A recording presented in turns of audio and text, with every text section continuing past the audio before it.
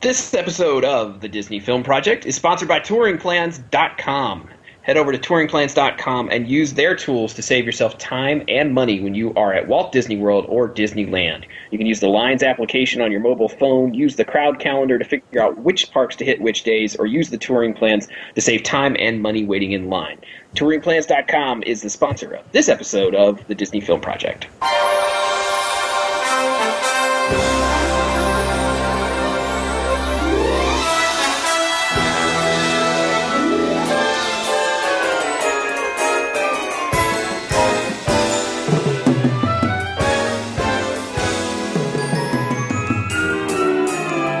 Welcome again, everybody, to the Disney Film Project podcast. This is the show where we talk about the films of the Walt Disney Company, be they Blu-rays, be they in the stores, on the shelves for you to buy, or if they're in the theaters for you to buy tickets and enjoy some popcorn, if they're in the theme parks where you can get yourself a Dole Whip and settle in to watch whatever snack you choose. We hope that you will also enjoy something while you are listening to this fine show where we talk about those very films. I'm Ryan Kilpatrick, and along with these folks, we run DisneyFilmProject.com, where we do exactly that same thing, only in the written word, as well as hosting some of these here podcasts. So make sure you head over there. We like to talk about the shorts and things and blogs of the films. We're a little behind. Apologies for that, but we will catch up soon and try to get all those blogs going again of the chronological viewing of all the Disney shorts and films and all that good stuff. So keep your eyes peeled, and we will get that stuff underway. All right, as usual, we have the fine film experts that you have come to know and love and cherish. I'm going to say that you cherish them because I hope you do. I do, and the first among them is Mr. Todd Perlmutter, who is a blogger over at TouringPlans.com. He is Chief Technical Officer at DisneyDrivenLife.com. He does work over at On The Go in MCO.com, and he also is going to help me figure out why this film was animated by three men with a crayon. I thought it was watercolor. I don't know. I don't know what it was, but it wasn't good. No. Well, there are reasons. We can talk about that, but, keep with the introductions. Yes, I'm sure we will. Normally, we also have Miss Brianna Alessio, who couldn't be with us this evening, but you can find her blogs about this film as well as other films over at DisneyFilmProject.com. And, of course, there is always the glue that holds this loose conflagration of craziness together, and that is Miss Cheryl Perlmutter, who you can find at about.me/CherylP3. You can find her occasionally over at On The Go in MCO.com, or you can follow her on Twitter at CherylP3. How are you, Cheryl? I'm doing good. And don't forget, Brie, you'll have to watch this because people will keep track of it. Yes, which is scary because I think we can all agree that after watching today's film, which is The Hunchback of Notre Dame 2, that human eyes were not meant to be subjected to this sort of torture. I'm just wondering what they're going to put on the Blu-ray about this one. I'm wondering, so we talked about this when we talked about some of the other Blu-rays that are coming out. Disney's doing this now where they put out the Blu-ray with the original and then the not as original direct-to-video sequels of the film. So they did it with Mulan and Mulan 2, Fox and the Hound 2, and now we are at Hunchback and Hunchback of Notre Dame 2, which we are reviewing this evening. And that is unfortunate for us, as well as for you people who have to listen to it, although we will try to make it as interesting as we can. Apologies. But this gosh, I rented the movie and had my kids, shower early and everything so we could all huddle up together as a family and watch the movie. And now my children will not let me pick movies anymore. I have a fact about this. Your wife tweeted that she was hiding in the car to avoid coming in so she would not be able to see this movie. She did. She did that. She was answering emails in the car after dropping the kids off so that she would not have to watch this. And then she left the room at some point. And that's like a big no-no. If you're having family movie night, you don't leave. Everybody turns their devices off and, we all watch the movie together and she couldn't take it. She couldn't handle it. And I don't blame her. So, let's discuss why this movie might stink. I'm going to go with the aforementioned three men and a crayon animation. That is about right. I mean, it's not. Here's the thing. So it's done by, in the States, it was known as Walt Disney Television Animation. Yes. Okay. But it was Walt Disney Animation Japan. That's really the same place. If you ever hear those two, it doesn't exist anymore. By the way, it was closed in 2004. Which is the blessing. Probably as a result of this movie. I know they put out like one more movie after it, but this was pretty much like the one that sealed the deal for their demise. Yeah. So I was watching this, like I said, watching this, and if you follow me on Twitter at Ryan Kilpatrick, you'll notice that my children are obsessed with Netflix, and we watch a lot of 80s cartoons. So they got hooked on She-Ra. They got hooked on, or I tried to expose them to Gem and the Holograms, which I still say is quality entertainment. What a good father you are. I know, thank you. We've watched He-Man. We've watched all of those things. Now, again, remember, these are things that were made in the mid to early 1980s. The animation in those is better than this, and I'm not making that up. You know what I'm singing in my head right now? What's that? Masked Crusaders working overtime, fighting crime. Yes! Sorry. Yes. Sorry. We really don't want to talk about Hunchback of Notre Dame 2. We want to talk about other things. But I'm not making it. Todd, can you back me up on this? Like, the animation in this really looks like it came from Saturday morning cartoons from like the mid 1980s. And this is not surprising. I mean, okay, well, granted, this was done by a studio that was responsible for all the Disney animation of the 90s, including things like Gargoyles and things that are pretty popular like that. But if you look at those things, this is still like a step down from that. Oh yeah, big time. Yeah, because I like Gargoyles, and part of that's the story. But the animation in Gargoyles was at least sharp, and you could tell who the characters were. I mean, when this film opens, right? It opens with a shot of like of the courtyard out in front of the Cathedral of Notre Dame, and everybody is getting ready for this Festival L'Amour, which is the festival where they talk about love, and everybody comes and proclaims their love for each other under this big flowery arch while Quasimodo rings the bell. It's a pan shot, right? So they're panning in and zooming into the courtyard. The people below are literally like shapes. They're not people. They're just like a circle on top of a square with two sticks beneath them. And you may think I'm exaggerating that, but I am not. I also feel like through the whole of the movie that Quasimodo was animated by 18 different children, because literally he did not hold the same shape from like section of the movie to section of the movie. No, I agree completely. Well, and even his love interest in the movie, which, spoiler alert, that's what the movie's about, is Quasimodo falling in love, which that's a whole other road we could go down. But Madeline, his love interest, she looks different in almost every scene of the movie. And he thinks she looks like Tinkerbell. Yes. Because but like if you look at her on the cover of the DVD and then what she is in the movie, they don't even look like the same character. That may be. I didn't even think about that. Because I rented it online, so I don't know what the DVD cover even looks like. Well, and you're right. Like, he carves her as this little Tinkerbell-looking thing. Because remember from the first movie, he has the whole, path. What do you call it? The model set, I guess. Yeah. Where he carves the figures of the town because he can't go out. Now, why he still has this when, as we see at the very beginning of the movie, Quasimodo's out in the square, with everybody. So there really is no reason for him to still have this.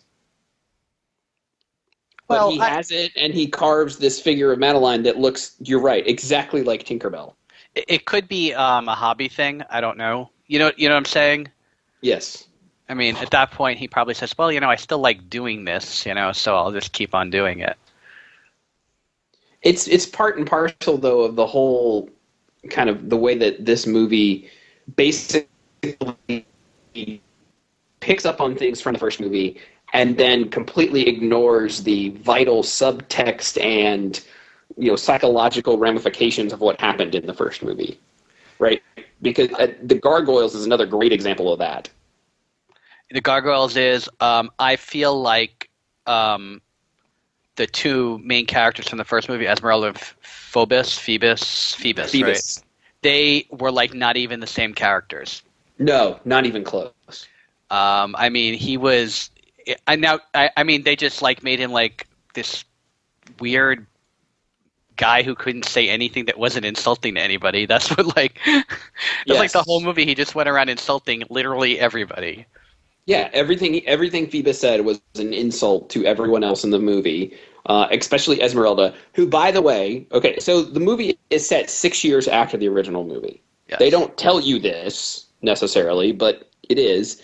The way you can figure it out is because Phoebus and Esmeralda are married, and they have a 6-year-old son who they name Zephyr. Yes. I just want that to sink in. Is that even a French name? I don't think so. Right, so... Only thing I could think of was the Golden Zephyr, which was what came to me. The Golden Zephyr, okay. Which is a ride in Disneyland. Oh, all right, maybe. I don't know. I don't know. I don't know much about the Golden Zephyr. Maybe she's grasping at straws here. Maybe someone else there does, but... That's what I came up. That's the only thing I saw. And Todd, you forgot to neglect. I actually made Todd stop during this and I said, "Is it me or is it my glasses, or is something wrong with our TV?" That's right. Cheryl actually didn't realize that the animation was so bad that she thought something was wrong with her eyes. Yeah, I can understand that. Literally happened. Not making it up. I can completely understand that. Because it's really, really bad. So Phoebus and Esmeralda are married. They have this 6-year-old son who's out there getting ready for the festival with everybody else in the opening part of the movie, including Clopin, who, speaking of somebody who's a completely different character. Yes. I mean, he doesn't... He's above ground. He's not leading anything. He's just, waltzing around singing. It's weird. That's all he does in the movie. He's not even a character. He's just a singing voice. Yeah. He serves no purpose in this entire thing other than to sing. Esmeralda and Phoebus are married. Yet Esmeralda still wearing the exact same clothes she wore throughout the entirety of the first movie. She looks exactly the same. And she still is supposed to perform her whatever siren dance later on in the movie. I'm thinking that the captain of the guard's wife starts performing siren dance, there's going to be some problems.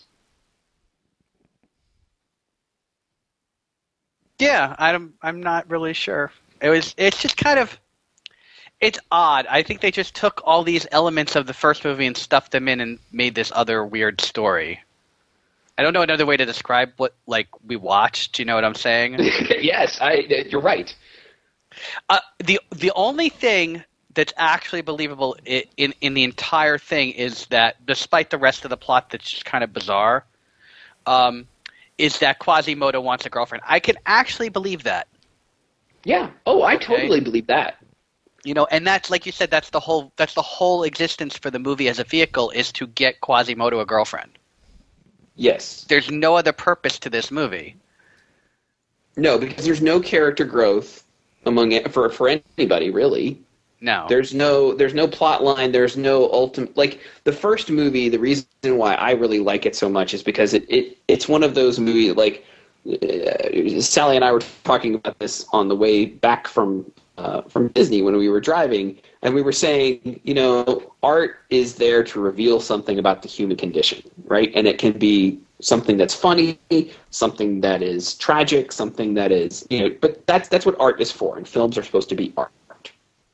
The first Hunchback did that, right? It revealed things about class in society. It revealed things about the nature of humanity and things like that. Sure, it did it in a fun, easy-to-digest way, but it did that. Yep. This film is about selling DVDs. And almost blatantly so. And I think it kills a lot, too, because, having seen the first movie, and then seeing this like in this movie, there's two scenes where they kind of do this Paris reveal, right? Mm-hmm. Right, one in the beginning when he's climbing up, and one towards like about 2/3 of the way when they go in that tower. And I know we're really jumping around at this point, right? But both those are exact reveals that you get in the first movie. And because the first movie, the animation was so much better, it makes these other two reveals like almost pointless. I completely agree. You're right. They do that a lot in this, where they take things from the first movie and redo them. And since the animators in this are nowhere near as skilled, it just looks it looks like tracing almost. Like they literally put carbon paper over the first film and traced it, and they used that rough outline as what they did. It's very strange. The one thing that struck me though is, typically with the, like we talked about in some of the others, with these direct-to-video, they don't get the original voice cast back.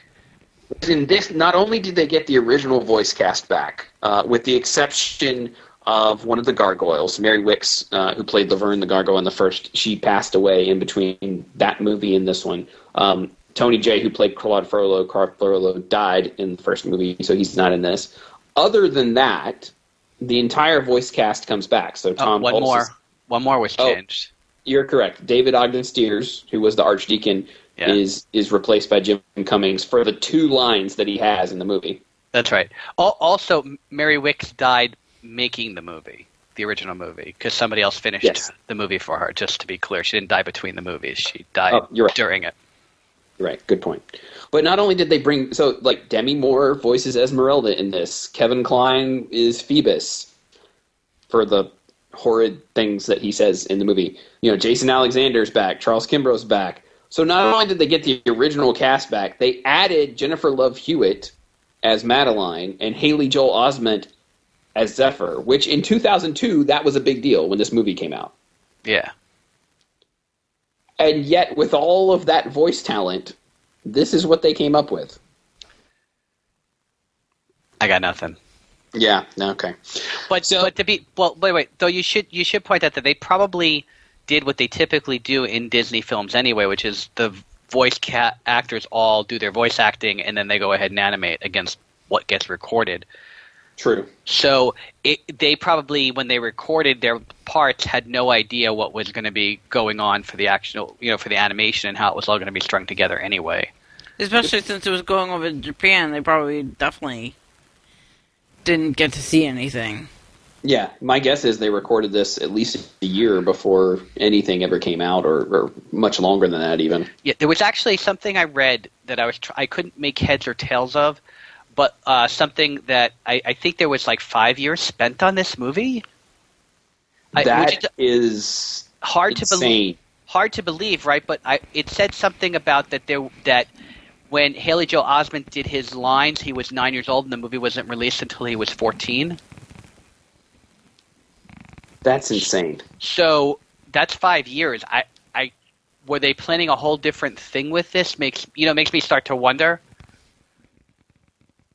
I would wonder that, because what they came up with, it feels like there's, like you said, this feels like there's just hodgepodges of things that were put together to make this. Because, so the basic plot, like I said, they open with this Festival d'Amour is going on, and then as their, this opening musical number, because yes, this is a musical, just like the first one, although the music is terrible, just like most of the rest of the movie. As they're finishing up that first number, the circus comes to town. And the circus wagon shows up, and it's the Cirque du Soleil, which is so obviously a Cirque du Soleil ripoff. Yeah. Like, the guy is dressed in the mask, he's doing the weird movements. I don't know what purpose that served to do that. I really didn't understand it either. It was just kind of sort of there. It's also really, really weird. I mean, I get that they're supposed to be in France and actually be speaking French, even though we're hearing English. I get that. It's just always weird in that situation to hear the English but see the French. think I mentioned that when we did Ratatouille also. It's like I like Ratatouille for what it is, but you're still being presented a movie in English, and, it's weird when you see everything in French. Yeah, it's true. You run into that problem a lot in some of these sorts of animated films. I'm not sure if there's a good solution for it, but you're right, it is a little strange. But so he does his little magic show, and he's about to introduce his beautiful assistant Madeline, and she's not there. And we flash over to Madeline, who's at the circus grounds, who is doing a tightrope walk. And I use that term very loosely because she's about 2 feet off the ground, as it is ultimately revealed.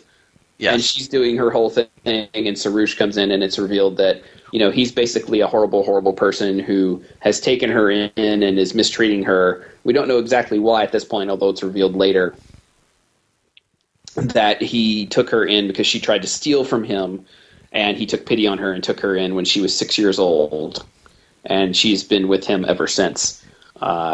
He, however, wants her to go and befriend Quasimodo because he wants to steal the bell of Notre Dame, La Fidèle, which translates to the faithful one, which for some reason, and again, this does not make any sense to me, is a giant gold bell that is rusted and nasty on the outside, yet on the inside is covered with jewels and all sorts of riches and finery. Now, polished and mirrored and etc. Now, I have a question. Now, here's my question. Yeah, go ahead, I have one Cheryl. too. Okay, I have a question. Yes. Why isn't someone trying to steal that during the first movie? I have a follow-up, because I agree with that question. I have a follow-up question. Why would you put the jewels on the inside of the bell that Quasimodo is going to ring, and I don't know what you call it, striker, the clapper, I think, is going to hit all of the gold and the jewels and knock it loose? I had the same thought. It just wasn't a well thought out plan. No, it was not. Yeah. I was going to say, I think that in the original Hunchback podcast that we discussed the naming of the bells, because the bells have names, if you remember, right? Yes, we did. In the first movie, right, the 4 bells that he names are Jacqueline, Gabrielle, Guillaume, and Big Marie, right? This one is La Fidèle. Now, I can't verify, except for there's one bell that's the main bell in the cathedral that has a name. I can't remember what it is, but everybody always talks about it. I couldn't find if any of the other bells are actually named, but I did learn that last year, all the bells of the cathedral were melted down. Did you know this? I did not know that. Okay. The reason why is because they haven't been able to ring the bells in Notre Dame for several years because of their weight. They caused the whole building to shift. So what they decided to do is take the 5 bells that they had, okay, and melt them down, and they're making 9 smaller bells so that they can actually ring them. Okay. Oh, that's pretty cool. And in honor of this movie, they're actually naming one of them Marie. Oh, that's cool. Yes. Hold on, let's be clear. Not in honor of Hunchback 2. No, honor of Hunchback 1, where his favorite bell is Big Marie. So yes, because nothing would be done in honor of Hunchback 2. No. Okay. No. I do have a question. They're Go. melting all these ringing bells. Yes. Are they doing any of this for money purposes? No. They're melting it down to use the metal to remake the new bells. Yes, but are they going to be using a lesser quality metal and saving some of the gold and trying to get money that way? No, it's the same bell. And usually, actually, okay, first of all, you would never ever make a bell out of gold. Good point. You would never, ever, ever, ever, Too ever, soft. ever, ever, ever, ever, ever make a bell out of gold. Okay. Because the clapper would dent it and it wouldn't actually ring. It would kind of sink in. That's why they're usually copper or brass or something that's a little bit more durable. Yep. Yeah. When you say this plan wasn't thought through, I think that applies to the making of the film. Because that part, like, it's hard to believe, and I don't say that from to make a joke. Like, it's hard to believe that he's going to steal the bell. First of all, it's hard to believe that the bell is made in the way it is. Like, my 6-year-old said, why would they put the gold on the inside? Okay, and she's the target audience for this sort of thing. Yep. And it's hard to believe that a guy is going to go and steal a bell that is probably as big as, what, 10? You could fit 10, 12 people inside it? That's true. I mean, back then it's as big as some people's houses. Yeah. So immediately you have a believability problem with the central thrust of the film, which is this guy's going to steal the bell, and the way he's going to do it is he's going to get Madeline to trick Quasimodo. Which may not be a hard thing to do. True enough. Because, like we said, Quasi is looking for a girl. He sings about it at a certain point before he actually meets Madeline, who comes up to... She just walks in and walks all the way up to the top of the tower to see him, and they start sort of flirting before she sees his face. And when she finally does see his face, then she recoils in horror, because, as you are wont to do when seeing Quasimodo's face. Yes, but something else happens before that. What did I forget? No. She sees my mind. We see that she sees that the gargoyles move around. Yes, that is a very good point. So this was a big point in the first movie, and we talked about this at length, as I recall, is that Quasimodo is the only person who sees the gargoyles move in the first film, right? Because it is implied, not stated, but implied, that he has gone a little wacko from being locked up in the bell tower by Judge Frollo for all these years. Yes, and they're his imaginary friends. That's the implication. Now, we don't deal with the fact in the first film that the gargoyles do move from place to place, even when other people see them. Right? They're not in the same place as they always were. Oh, no, I remember discussing that we figured that he must be moving them around himself when people you're were right. looking. We did discuss that. We did talk about that. In this, she sees the gargoyles move and comments on it. And also in this, we see them, like, there's a certain point where Jolly the goat from the first film is up in the top, which that's a whole other thing we got to talk about. Yes. But he's up there. I'm assuming it's a he. I don't know. Is Jolly a he or a she? I'm presuming based on the end of the movie, a she. I don't think that was the case in the first movie, but that's a whole other story. Well, you know.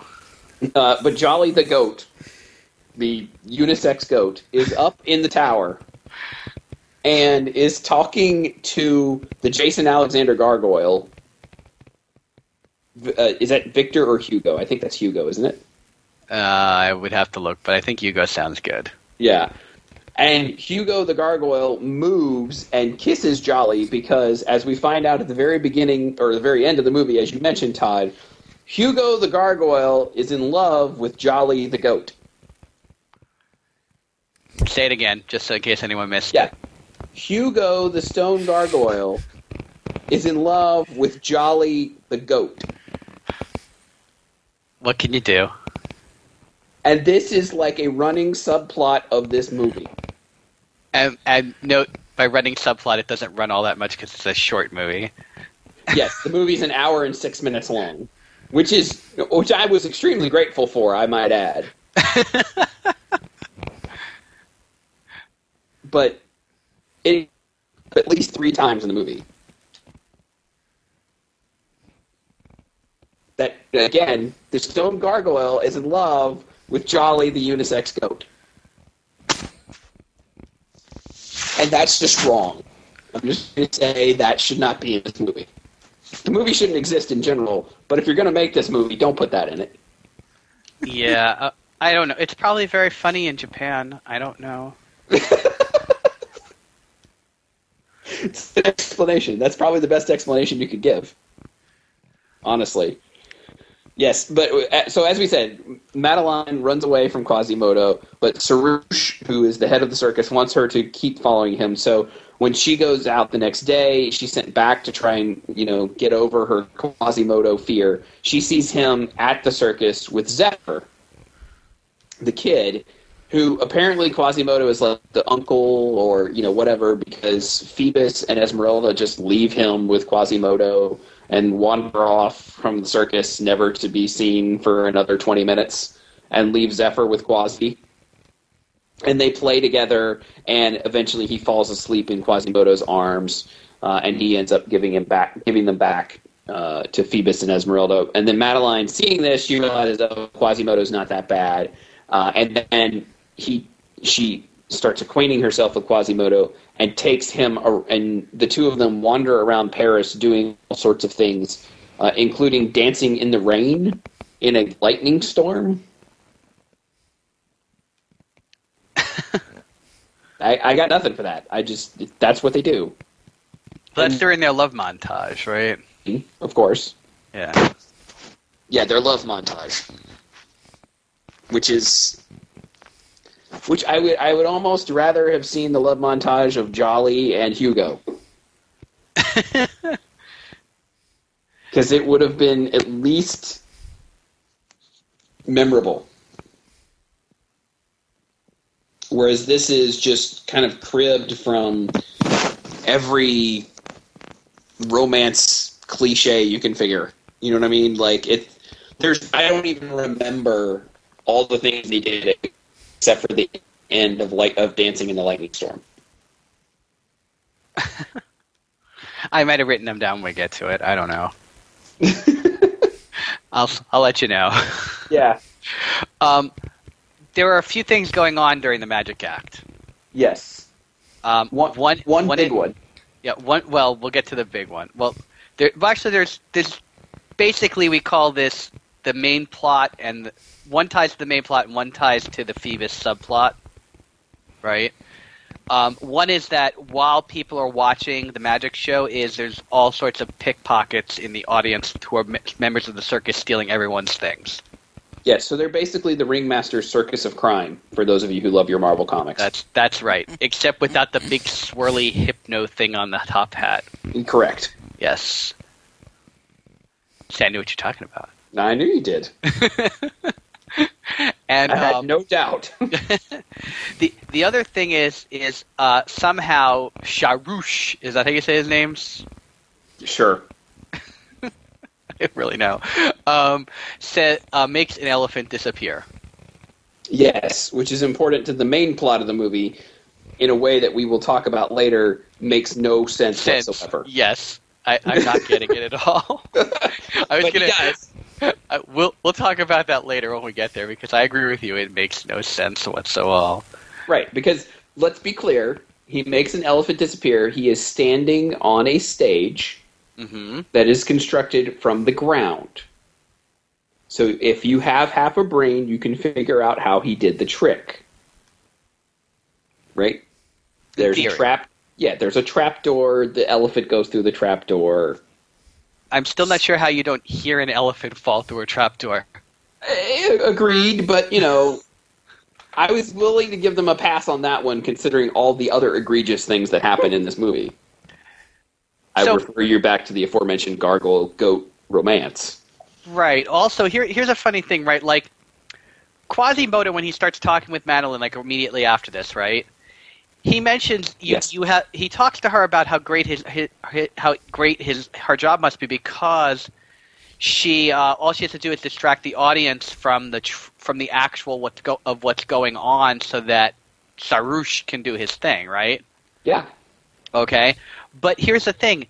So that means he knows how the elephant was disappeared. So how come at the end they need to release her to know what he did, where Charouche went, right? Because he knows the trick too. I'm just saying. Well, first of all, I think he would be distracted by the fact that at the end, the way the trick is done, as it is explained here, is not humanly possible. Let's just go ahead and address this. Because, all right, because the plot is they're going to steal the bell, right? That's the plot, yes. That's the plot. Madeline's going to distract Quasimodo, and Charouche is going to steal the bell. Yes. Right? So you would expect him to carry the Circus of Crime up the stairs, they would cart the bell off, and off they go. Yes. Right? That would be the expected way to do it. I agree. Now, again, as I'm watching the whole movie, I'm going, how are they going to cart a bell through the stairs, through the front door of Notre Dame, and nobody see this? But it would have been believable had it happened. Correct. Yes. Oh, so if they had done that, if they had carried the bell out the front door, it would have been silly, but it could have been done. Well, okay. Based on what he's doing, had the bell been on the first floor instead of 9 miles up in the tower, Yes.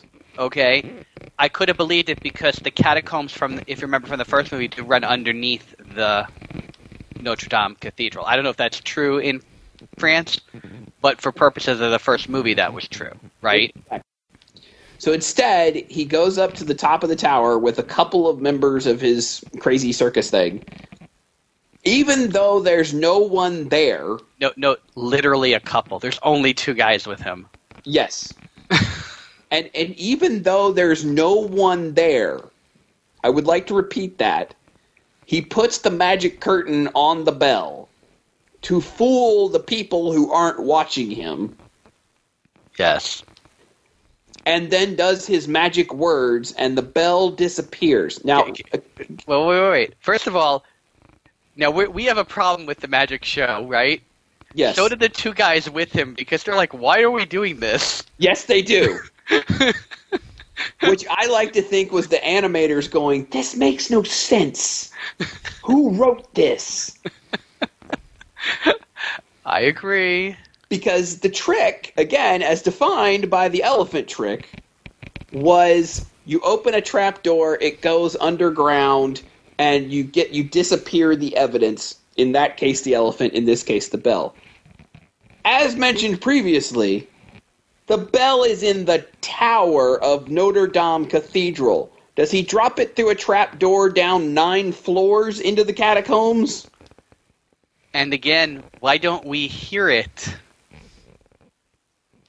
It's a bell. It makes noise. Yes, lots of noise, actually. And why the curtain? To fool the people who aren't actually... Well, to be fair, there are actually people there, but he doesn't know that. But he puts up the curtain to fool, I guess, the 2 guys who are watching him, who know how the trick is performed? Yes. I only had one other theory. Maybe time travel. I would have accepted that better. I would have. Yes. Or had they showed it at least, like, maybe if they had actually given him some real magic powers, but it was fake magic. Yes. They point out strongly in the movie that it is charlatan magic several times. Therefore, there is no way he can really make the bell teleport anywhere whatsoever. There is no bell teleportation power. That is not in the cards here. Yeah. It's bad, people. But so back to the circus. We talked about the circus, and we talked about Madeline and Quasimodo's night on the town. Yep. Oh, you know what we didn't talk about? We didn't talk about the narcissism. That hasn't come up yet. Yeah, actually it has. Please enlighten me. Oh, the whole thing with Sharouche, how much he loves himself, and how he's constantly got pictures of himself anywhere in mirrors, and he's always admiring himself. Yes, very true. Yes. There's like 6 scenes in the movie with it. Note, there's 6 scenes in an hour movie about the guy's narcissism. There's also 6 scenes about Esmeralda and Phoebus with the stereotyping. Yes. Well, yeah, it's that's what we were saying earlier, is that no matter what Phoebus says in this movie, he makes someone mad, and it's usually Esmeralda or Quasimodo. I just don't get... I understand that, but they were his only likely suspects. That's the one thing that made me upset, although he was stereotyping them, I agree. I agree. It was not a difficult case to solve. Yes! So, what Cheryl's referring to is the townspeople get all worked up because all their stuff is stolen, right? And they're in the square, and they're basically attacking Phoebus, saying, what are you going to do about it?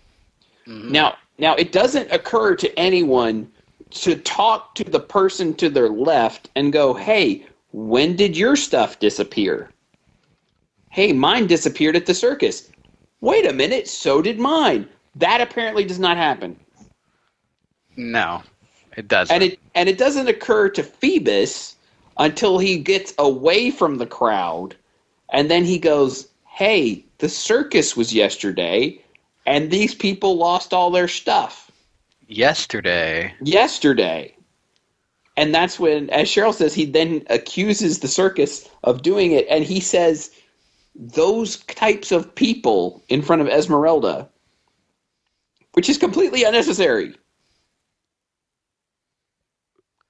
Yeah. I got nothing. It's like I said, they were not the same characters, so it's like, okay, whatever. Yeah, because that was the whole point of the first movie. Their relationship was he had to get over the whole, gypsies and circus folk are bad thing. And in this movie, he's referring to them as those people. That's not good. It's 6 years later. It's like, why would they ever even imply that he had any sort of attitude like the one that he had at the beginning of the last movie but had gotten rid of by the end of the last movie 6 years later? Yeah, I don't know. It's basically I don't know. Like I said, they're not the same characters. No, not at all. Quasimodo is actually pretty much the same character. True. Very true. Okay. Because in the first movie, he was all about getting the girl too. He just didn't. That's right. Which was ultimately the right way to go. And probably the way they should have gone with this, but that's a whole other story. But yes, so they do that, and then we see that Quasimodo and Madeline in the cathedral. We talked about, after their big night out, and Madeline dries off behind a curtain, and he shows her La Fidèle, and shows her the figurine he made, and she kisses him on the forehead, and Quasi is, he's over the moon. So the next day, when, as we mentioned before, Esmeralda, the wife of the captain of the guard, is doing her dance of love in the town square, which she is joined. Which, if you remember the first movie, like this is the dance that brought Claude Frollo to ruin. Like yes. She ruined a man's life with this dance, and she's dancing with children. Thank you. That's exactly where I was going with that. But to be fair, she's like, they all come up on stage to dance with her, and then she leaves them there. Yes, in the middle of the dance, because Quasimodo leans out from behind a curtain and he says, "Esmeralda, I need your help." And so she does a little two-step and disappears. She doesn't say anything to the crowd. She doesn't go, she's only been on stage for 10 seconds? Yeah. Poor showmanship, Esmeralda. That's what I'm saying. But so Esmeralda says, "Oh, well, obviously you're in love," because Quasimodo says, "I'm sick, and then I'm happy, and I'm full of energy, and all this, back and forth." And she says, "Well, of course you're in love. You need to tell Madeline how you feel." And that's when Phoebus comes in and says, "Oh, the circus is responsible for these thefts, those horrible people," and makes Esmeralda all mad, makes Quasimodo mad because it implies that Madeline might be part of the whole thing. And so everybody is mad at Phoebus. Except for the horse. Yes, except for the horse, which they even ruined the horse. The horse in the first movie was good. Remember, he sat on Phoebus? Yes. And now at least the horse does have a little bit of attitude, because he does the Roy Rogers and Trigger thing where he counts out how many times Phoebus has been wrong. 3 times in the movie. Yes. So there's like about 20 minutes of singing in the movie, 10 minutes of the Sarouche guy being narcissistic in the mirror, right? Yes. Narcissistic, Mm-hmm. Sorry. Got to get all my S's in there. And then there's the Trigger Roy Rogers scene, right, which happens 3 times in the movie, so there's another 6 minutes right there. And it just keeps going on and on like this, where they waste a lot of time with things that are not plot, because the plot in this movie is so weak, they just had to fill in all the Swiss cheese with stuff. Yes. It's practically non-existent. Yeah, I don't know. It's very, very bad. Very, very, very bad. So what ends up happening is Phoebus goes to Sarouche to question him after Sarush has just told Madeline to go and distract Quasimodo because they're going to go steal the bell. When Phoebus goes to investigate, he finds one of the things in Sarush's tent, or carriage, I guess it is. By the way, did you catch the Batman references in this scene? No, but I did catch that Mickey's sorcerer hat was sitting next to the box of stolen jewels, and I felt insulted. Yes. It wasn't even like a well-drawn one either. No, it wasn't. Yeah, well, that's the hat that he steals. The one piece of jewelry that he finds, he sticks under the hat. Yes. That's right. But okay, so the first is a 1966 television Batman reference where when he goes into the room, he's got a bust of himself, and he pulls back the top of the head and hits the button, and then all the paintings of himself show up in the room. That's like how they used to do the bat pull on the old show. Remember, they used to have the Shakespeare bust. Okay, yep, I did catch that. That's a direct reference. Then, if you look at him, Cheryl points out that there's like once he takes off the hair on the top of his head, and he kind of like changes his shape a little bit. He looks like the animated Joker almost, right? Oh, he does. You're right. Actually, my problem was with that bad joke. Which was the bad? I remember that there was a bad joke, but I can't remember what it was. Yes. He said there's been Cheryl like had to like pause and cry at this line because he goes, Phoebus runs into his tent and says, there's been a rash of robbery since the circus came into town, and he says, oh, well, I hear some ointment might help with that. And Cheryl was like, I can't stand this movie anymore. Yeah. I about tapped out at that point. I agree. It was bad. Yeah, but like you said, Phoebus finds one of the jewels under the hat, and he says, oh, you're responsible for the robberies, and Sarush says, no, it was Madeline. Because he knows at that point that Madeline is out with Quasimodo, and they're walking along the river. And this is when we have the scene of Sarush going up to the cathedral to steal La Fidel, not knowing that he was followed by Zephyr and Jolly the goat. Yes. And so they are trying to, sneak around and watch what's going on. Meanwhile, the gargoyles, who are figments of Quasimodo's imagination, I just want that to be clear. That is what they were intended to be, are trying to move a bell and drop it on Sarush and his two henchmen. Yes. And they end up dropping it on themselves. And the gargoyles, who again are not animate objects, or not intended to be, Laverne slams herself into the side of the bell, and that makes a sound which Quasimodo hears and has to run back to the cathedral, and everybody starts hearing what's going on. Sarush escapes with La Fidel, and Clopin basically comes in out of nowhere and says, oh, if we don't have the bell, the festival's ruined. I do have one more problem with this scene. Yes? We could go on all night, but please. The part where what are the gargoyles are supposed to hold the rope? Yes. And doesn't. Obviously, because they don't have opposable thumbs. And let's not forget, they aren't animate objects. They're figments of Quasimodo's imagination. Not only do they not have opposable thumbs, not only do they not talk, not only do they not move, they don't carry ropes or bells. Yeah, I don't know. I don't know. There's no explanation for it. By the way, I want to point out that now I'm at the part with my notes about making the bell disappear, and I have all these question marks all over the place, like, what is going on?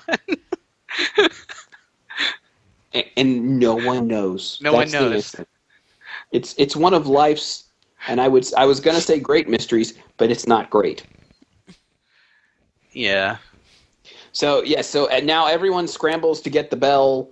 Sarush is gone, and Phoebus sends all the soldiers over Paris to find the bell. Quasimodo figures out that Madeline had tricked him and tells Phoebus he was right. Turns Madeline in. Yep. Starts crying and turns Madeline in. He's awful. No. At this point in the movie, he's crying with us. This is true. By the way, did you notice? So he starts crying because he turns her in, and then he starts going up the stairs to the bell tower. Yeah. Did you see, like, it looked like the stairs were computer animated, and they look more realistic than anything else in the entire film. I didn't notice that. But guess what? I'm not going back to find out either. No, I don't imagine you are. But I'm serious. Like, if you people are, want the good laugh to watch this, like the stairs in this, I think they were painted or something, and just the lighting made them look more realistic. But like every other background in the movie looks so bad that you look at this and you go, why does that look so good? It's just me. Yes. So Quasimodo, when he gets to the bell tower, pulls the bell off the gargoyles. They tell him that Zephyr followed Sarouche. We didn't see that happen. We see Zephyr say he's going to do it, but we didn't see him actually follow Sarouche because we don't know how Sarouche got the bell out of the tower. Well, where he actually is at this point. Yeah. Until it's Madeline who tells them, when they all get together, Quasi and Phoebus, Esmeralda, Madeline's locked in a prison cell and says, Sarouche took the bell underground into the catacombs, which Quasimodo should have already known, as you mentioned before, because he knows how the trick works. Yes. I don't know. And the goat escapes and then finds them. Yes, and it's the goat who leads them through the catacombs and takes them to Sarouche and Zephyr. Sarouche is on a boat in the middle of the catacombs. There are soldiers on either side. There's a gate in front that Phoebus drops in front of him, and yet Sarouche thinks, he holds up Zephyr and says, well, I'll kill him if you don't let me go. He's outnumbered at least 100 to 1. Yeah, I mean, all they would have had to do is put like an arrow through him. I don't understand. Yes, but they don't. Guards. Yeah, there's guards. I mean, they've got it's the 1400s. The Paris guards had crossbows. Yeah, it doesn't make any sense. And they have Madeline with them because Esmeralda, apparently still upset and making Phoebus sleep on the couch, convinced everyone that you need to take her along because she knows what's going on, and because Phoebus doesn't want to sleep on the couch anymore, he says okay. That is the only motivation I can figure for why they bring her along.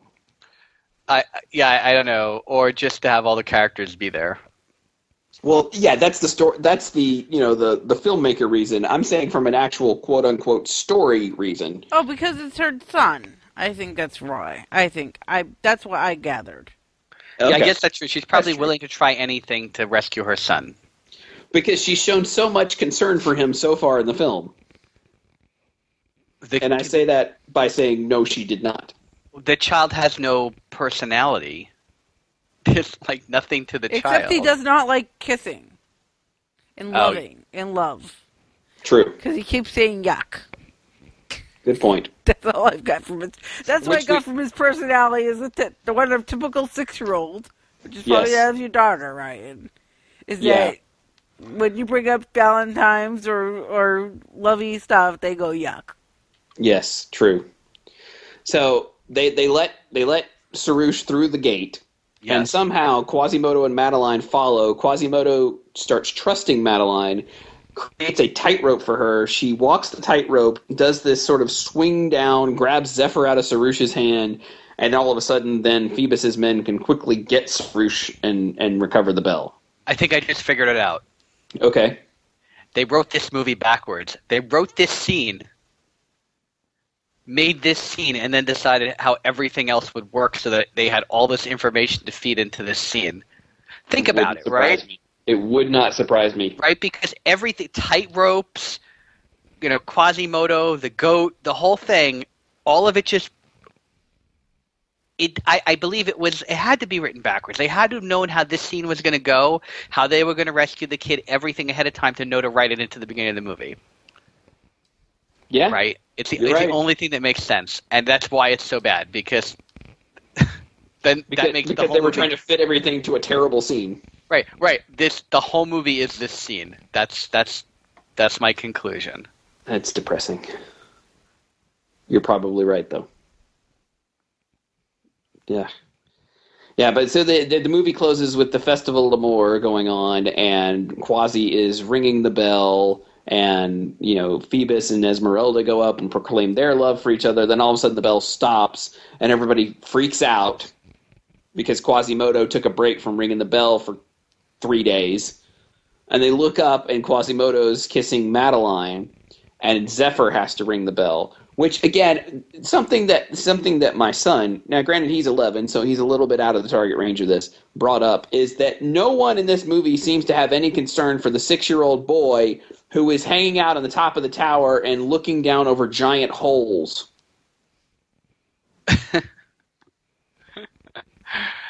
Yeah. Because he's ringing the bell at the end, and he's basically hanging off the string, which is flying over the edge of the cathedral. But I figured the lucky goat, is there watching him? So the goat is not watching him because the goat's too busy smooching the gargoyle. Oh. I was guessing the goat was on guard duty.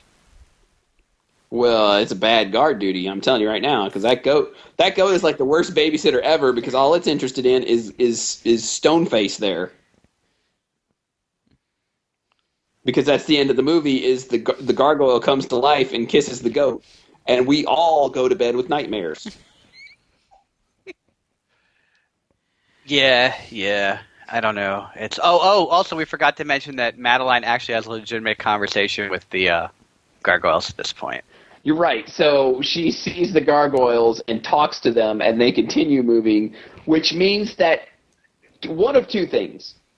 The filmmakers completely ignored the whole premise of the gargoyles from the first movie, which is likely. I like to think that Madeline has been infected with Quasimodo's psychosis, and therefore they are sharing the delusion together. They're in love and insane. Yes. I like that. Though to be fair, here's what probably happened. The guys who worked on this in Japan probably didn't understand that the whole thing that we've talked about the gargoyles in the first movie is that they weren't real and they were a psychosis, right? Because they were his imaginary friends.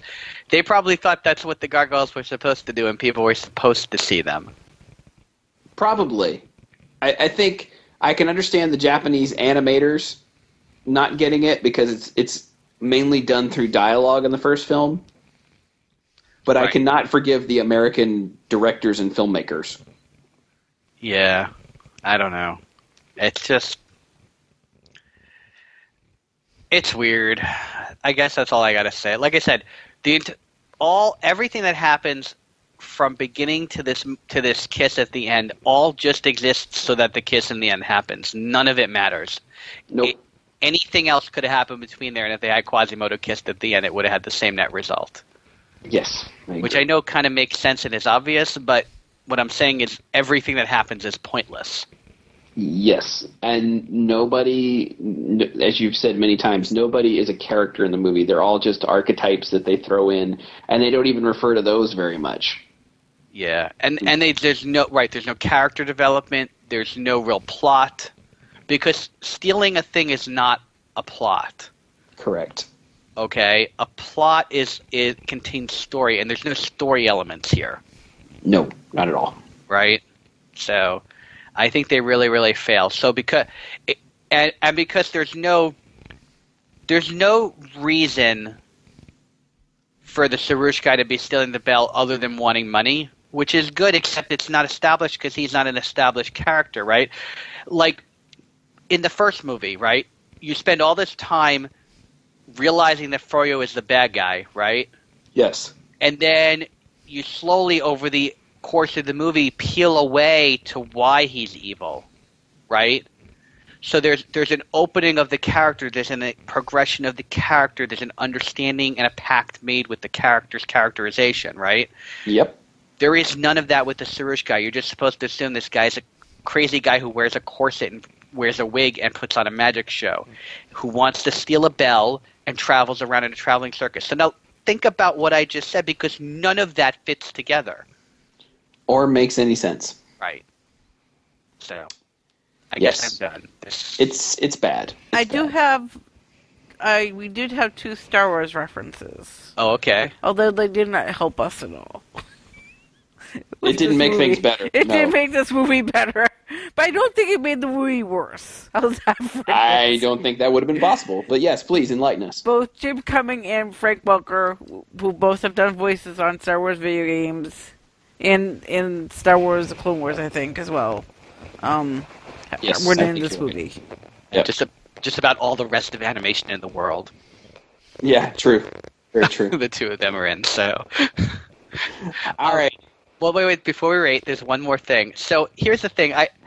There's this little blurb at the very end of the credits.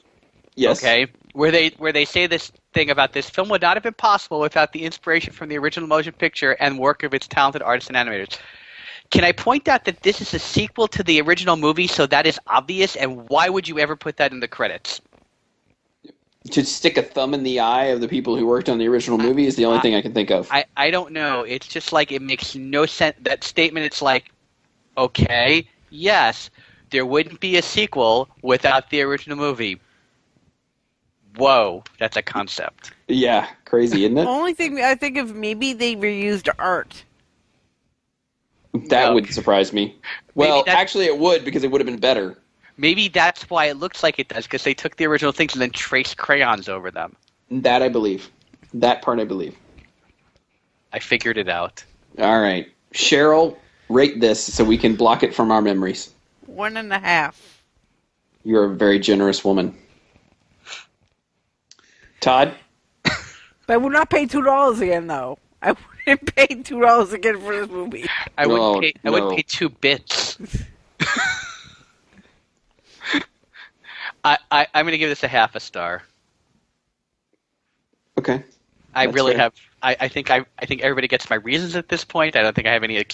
elaboration to do. It's just half a star, done. Move on. I am going to rate this an unprecedented 0. Wow. There is no redeeming quality here. Like, I looked hard. I sat through this entire thing in one fell swoop, as I said, with my family, trying to figure out something, anything that made sense in this movie. It wasn't there. So I cannot, as Cheryl said, I don't recommend you paying the $2 to go rent this. If you go out and buy the Blu-ray that has Hunchback 1 on it, I recommend that you try to sell the second disc to a used DVD store or something. Just don't. Don't do this to yourself. Kids, don't watch this movie, or you may go blind. Yes, it's bad stuff. All right, so I think cumulatively we're talking about a 0.6 here. Is that about right? Somewhere in that range, if you average the three of us out. Yeah. Roughly, give or take, yeah. Yeah, so it's bad. And there's really nothing done about it. So just you've been warned now if you've listened to the show. So the ball's in your court, folks. But that's our review of Hunchback 2. It's not good. Is what we're saying. But please don't hold that against the first one, because the first film is actually quite good, and you can go back and listen to our show on that. We have that episode as well, so go back and search in the archives. You can find the Hunchback of Notre Dame 1 podcast and listen to that, and you will enjoy that film and that podcast as well. So please go back and check that out if you pick up the Blu-ray, which is now available in stores. All right, so that is going to do it for this week's episode. Until next week, make sure you keep track with us. You can go to the website, DisneyFilmProject.com, and you can see the show notes for this show. You can see Bree's blog on this movie, which I look forward to greatly. I look forward to her having to share this pain. And you can also find us on the social media. Go on Twitter at DizFilmProject when the show comes out and let us know what you think. And then also on Facebook at Facebook.com and search Disney Film Project. You'll find us there. So until next week, we'll see you later, folks. That will never happen. I'll always be here for you. I'm rich. Rich. I wonder if they make diamond underwear. No prison could hold me. Wait, we can work this out. Did I mention I do birthday parties? Thank you, Barry the Platypus. Yes, that she sees the movie and None of Hold that on, happened. Ryan. Ryan, none of that's happening. It did happen. I swear, I saw it. No.